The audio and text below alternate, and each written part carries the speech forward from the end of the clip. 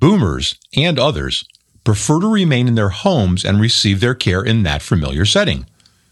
One expert believes we need to go back to the future as that trend expands. But how do we do that? We'll find out on this episode of Shift Shapers. Change either paralyzes or energizes. The choice is yours. You're listening to the Shift Shapers podcast. You're about to learn firsthand from businesses and entrepreneurs who have successfully shaped the shifts in their industries. Get ready to become the change you want to see. This episode is brought to you by Shift Shaper Strategies. In sales, if you confuse, you lose. Clarify your message so you win more clients, crush your sales goals, and build your practice. Learn more at shiftshaperstrategies.com. And now, here's your host, StoryBrand Certified Guide and Chief Transformation Strategist at Shift Shaper Strategies, David Saltzman. COVID's had us all locked up in our homes, but even before we got homebound there, and for those of us who were in cities where we were lucky enough to have groceries delivered or food delivered, it was kind of okay because what we wanted came to us. But even before then, people in my age bracket, baby boomers, were insistent, much more so than previous generations, on staying in their home, receiving all their services in their home. I guess you could just say we're a bunch of brats, and, maybe we are, but that's been driving a whole bunch of change in the industry. And until recently, it hasn't really driven a change in our industry, but that's about to change. We're talking with John Young, who's Vice President of Growth at Nice Healthcare, and John's company's business model is a little bit different than what you may be thinking of, especially if I tell you that they call it a clinic, but there's no clinic. We'll get into all of that. Welcome, John. David, thank you so much for having me. Appreciate it. It's our pleasure. Now, people think about getting stuff at home, and, one of the reasons that I moved to Knoxville as opposed to someplace else a few months ago is because, I joke and tell people I'm the world's oldest millennial, but I want everything delivered. If I don't feel like going out for groceries, I want Instacart to bring my groceries. If I don't want to go out for food, I want one of the million food services to bring my food. That's starting to translate into medicine, but it's kind of like going back to the future, isn't it? Because now we're talking about house calls. Where did you guys first assess the need? How did you guys realize that there was that opportunity? Yeah, for us, it started, like any good entrepreneurial story, with a co-founding team that, based on their own set of personal experiences, in accessing the primary care environment, understood and saw that there was a better way to deliver healthcare. It's to condense a story into, an abbreviated version. Our co-founder and CEO, Thompson and Darren Comey, had a personal experience with his 2-year-old son and trying to access care in a traditional bricks and mortar clinic setting. And, after 4 trips to a primary care clinic where they're going back and forth in a harsh Minnesota winter, in February, that culminated in a diagnosis of pneumonia for his son after 4 visits. He looked at that experience and he thought that there was a better way to access healthcare than requiring patients to travel into a bricks and mortar clinic location. And that with the combination of technology and all of the tools that are at the disposal now of clinicians, combined with this idea of having clinicians travel out into the community and bringing care directly into the patient's home, that was the advent of the opportunity that we saw. It's interesting to me that you chose the word clinic to represent kind of what you guys are doing. For a lot of people, clinic has a negative connotation. So why clinic? Because we truly are a clinic in the sense that we're a team of nurse practitioners and physician's assistants that operate in a cohesive unit to bring primary care to our members. And so it's important to use the word clinic because our scope of service and what we're able to provide via technology and via bringing our clinicians directly into the home, that scope of service is very similar to what is found in traditional bricks and mortar clinic locations. So it's important for us to, I think, to identify as such so that our members know that they're going to have access to that same level of care despite not traveling into a traditional clinic location. I alluded to baby boomers a little while ago, and, those folks who are, in my age bracket remember house calls. And it was pretty much the norm, especially if you had somebody sick. If somebody wasn't sick, if it was routine visit, you might go to the doctor's office. But if somebody was sick or whatever, the family doctor with a little black bag, the kind of Marcus Welby type guy would get in his car or her car and drive out and see you. There's a certain relationship aspect to being seen in your home that's different than being seen in an office, isn't there? Absolutely. The atmosphere that it fosters and the relationship building that it enables between a provider and a patient when we're actually sitting on one of our patients' couch, and we're in the living room, we're talking about, whatever issue that brought us together that day, but it provides a whole nother layer of relationship and interaction that is really hard to replicate, in some other type of venue than actually getting into someone's home. And we get to learn a lot about that specific patient. You get to understand more about the environment that they're living in, and you might even recognize some opportunities or some things that are impacting, their health or their overall health status that might help inform what's going to be best for that specific patient. Now, the clinicians who go out to visit these patients, if I'm the patient, do I see the same clinician every time I have somebody come make a home visit so I have the opportunity to build a relationship, or is it kind of more of a rotational basis? Or does it depend on what my need is? Yeah, so for us, we give our members flexibility to make a decision. Most of our visits, David, start with a virtual visit. So when our member is scheduling a visit with our clinic, they can choose to see a clinician that they've seen in the past based on previous interaction with NICE. Or if all they're optimizing for is being seen today, at 4:00 because they have, a soccer practice to get to later that evening, they can choose from any one of our clinicians who have availability that afternoon. So that's for the virtual piece. And then around 30% of the time, then that's when we send a clinician out, into a patient's home because we need to gather more information, right? Whether that's to do a blood draw, if it's to do an x-ray, if it's to do something as simple as a throat culture. And that's where you're going to start, probably seeing some familiar faces in terms of who's showing up at your door that day, because we're hiring local clinicians that are in the community to provide that in-person level of care. And so, it'll kind of come down to what works best for the patient in terms of timing and convenience and how that matches up with who has availability on our team. But there's a good chance that you'll start seeing the same clinicians pop in at your door if you're using us enough. So how broad a scope of services are you delivering? Are you going everywhere from, let's say, physician all the way to maybe PT or occupational therapy or things like that? And at what point do you hand off to a specialist? Yeah, so the way that, I typically would talk about our scope of service is that there's three primary reasons why someone is going to schedule a visit with us. Preventive care, wellness type visits that they're looking for. We treat acute illnesses.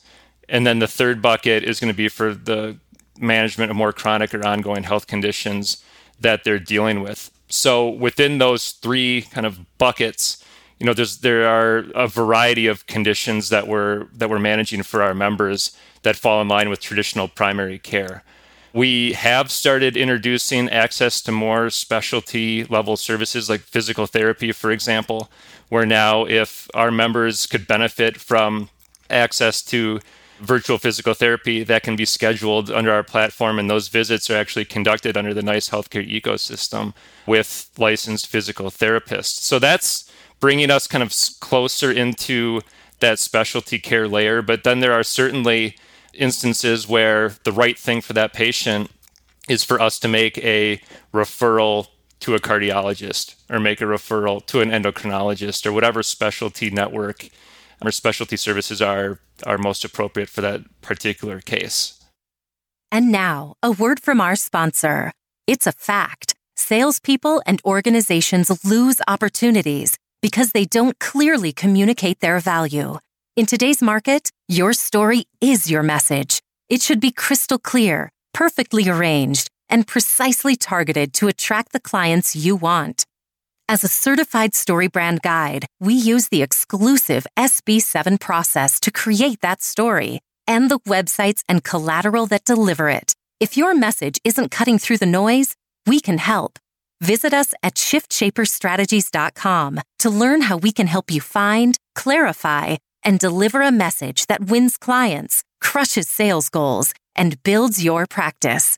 In sales, if you confuse, you lose. So learn more and schedule that call today at shiftshaperstrategies.com. That's shiftshaperstrategies.com. And now, back to our discussion.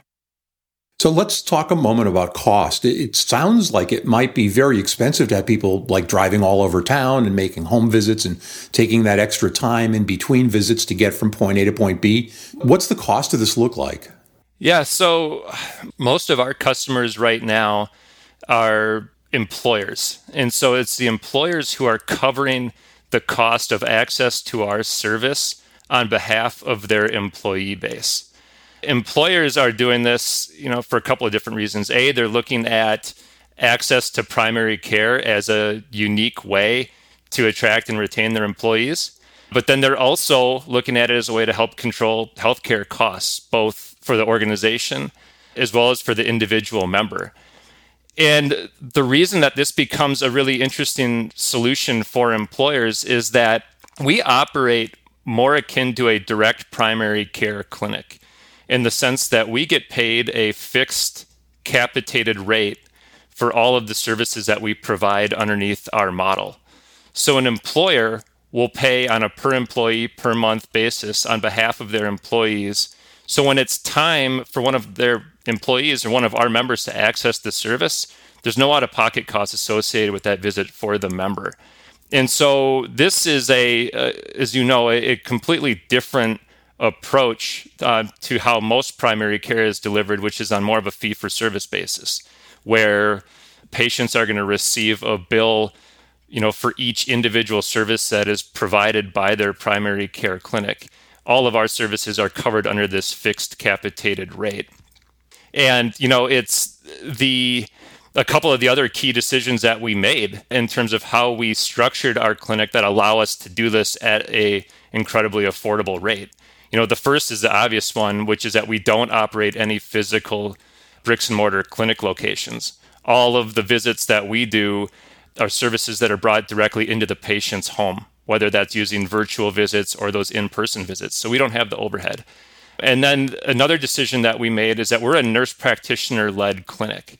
So the day-to-day care that is provided to our members is done so by a team of clinicians who, have made that conscious decision to join our clinic because it allows them to get back into what brought them to this profession to begin with, which is to develop long-term meaningful relationships with their patients. And so those, the fact that we're not operating the bricks and mortar locations, the fact that we're contracting directly with employers and not feeding claims through an insurance mechanism, and the fact that we're an NP-led clinic, that all adds up to us being able to offer this at a price point that is affordable for our employer and for our members. Is the attraction to an employer just a better user experience for their members, or is there savings involved in this as well?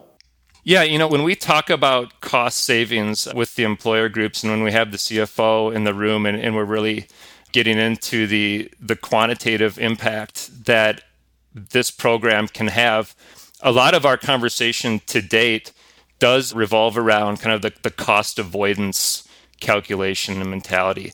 The visits that we are doing as opposed to, unnecessary urgent care, unnecessary emergency room utilization, or just, traditional primary care activity. And when we reach our kind of average level of utilization, we're able to show a really compelling argument from a cost savings perspective on how we're able to deliver care at a better price point than some of those other sites of service.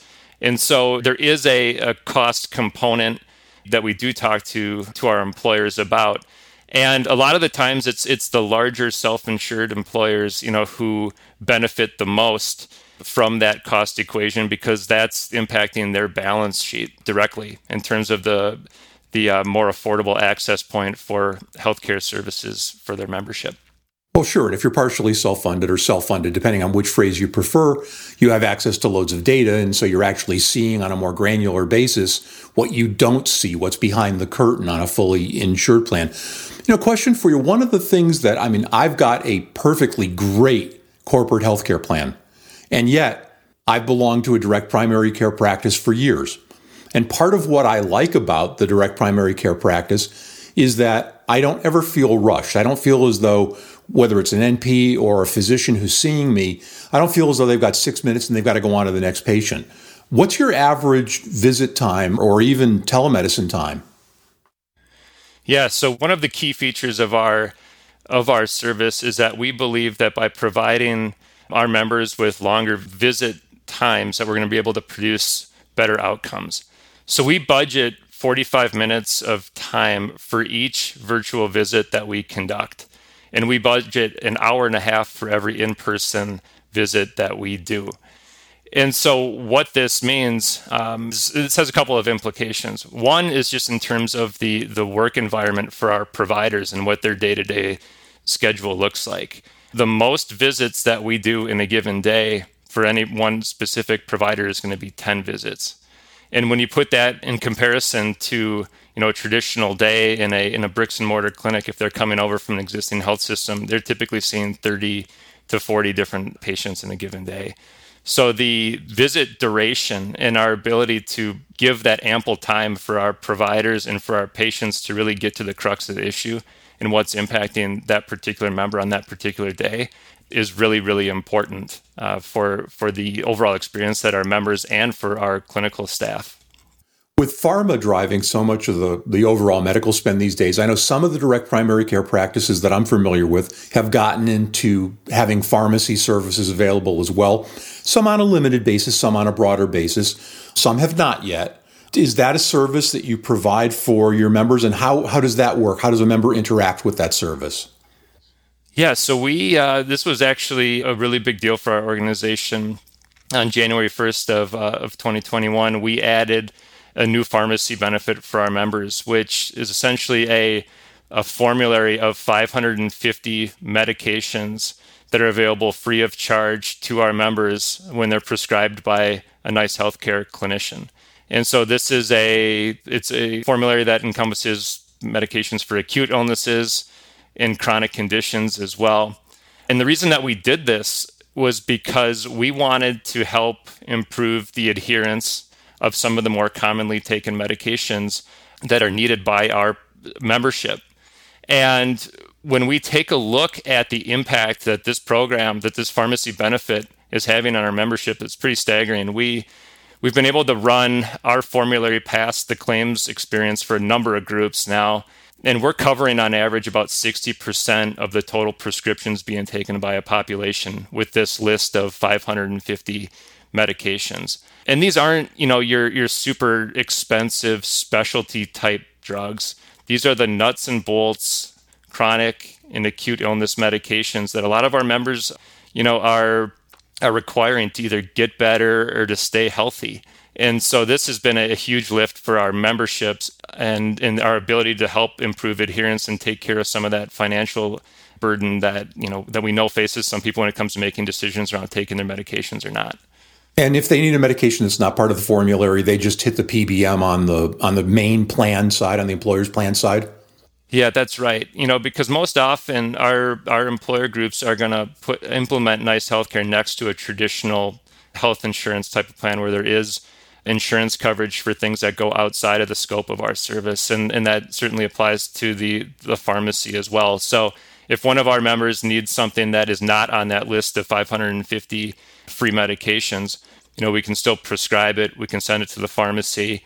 Patient goes and picks it up. And then that's when they would show their insurance card and that plan kicks in for them. We've only got about a minute left. I'm curious, from an industry level, do you see this kind of model starting to proliferate? Yeah, I think what you're seeing across the board is that healthcare systems are trying to figure out how to bring more medical services into the patient's home. So I think that this is a trend that we've been leading the way on now since, we started the company back in 2017. But now it's front and center across the whole system, and so I certainly think that this is going to continue to be something that not just, clinics are trying to unlock, but that customers and consumers are going to continue to demand. And so I think we'll continue to see more and more of a shift out of traditional venues and continue to bring more and more services into the patient's home. And that's a great place to leave our conversation for today. John Young, Vice President of Growth at Nice Healthcare. John, thanks so much for sharing a really unique and interesting model with our audience. David, thank you so much for having me on today. The Shift Shapers podcast is a production of Shift Shaper Strategies and may not be reproduced or quoted in whole or in part without our express written permission. Copyright 2020, all rights reserved.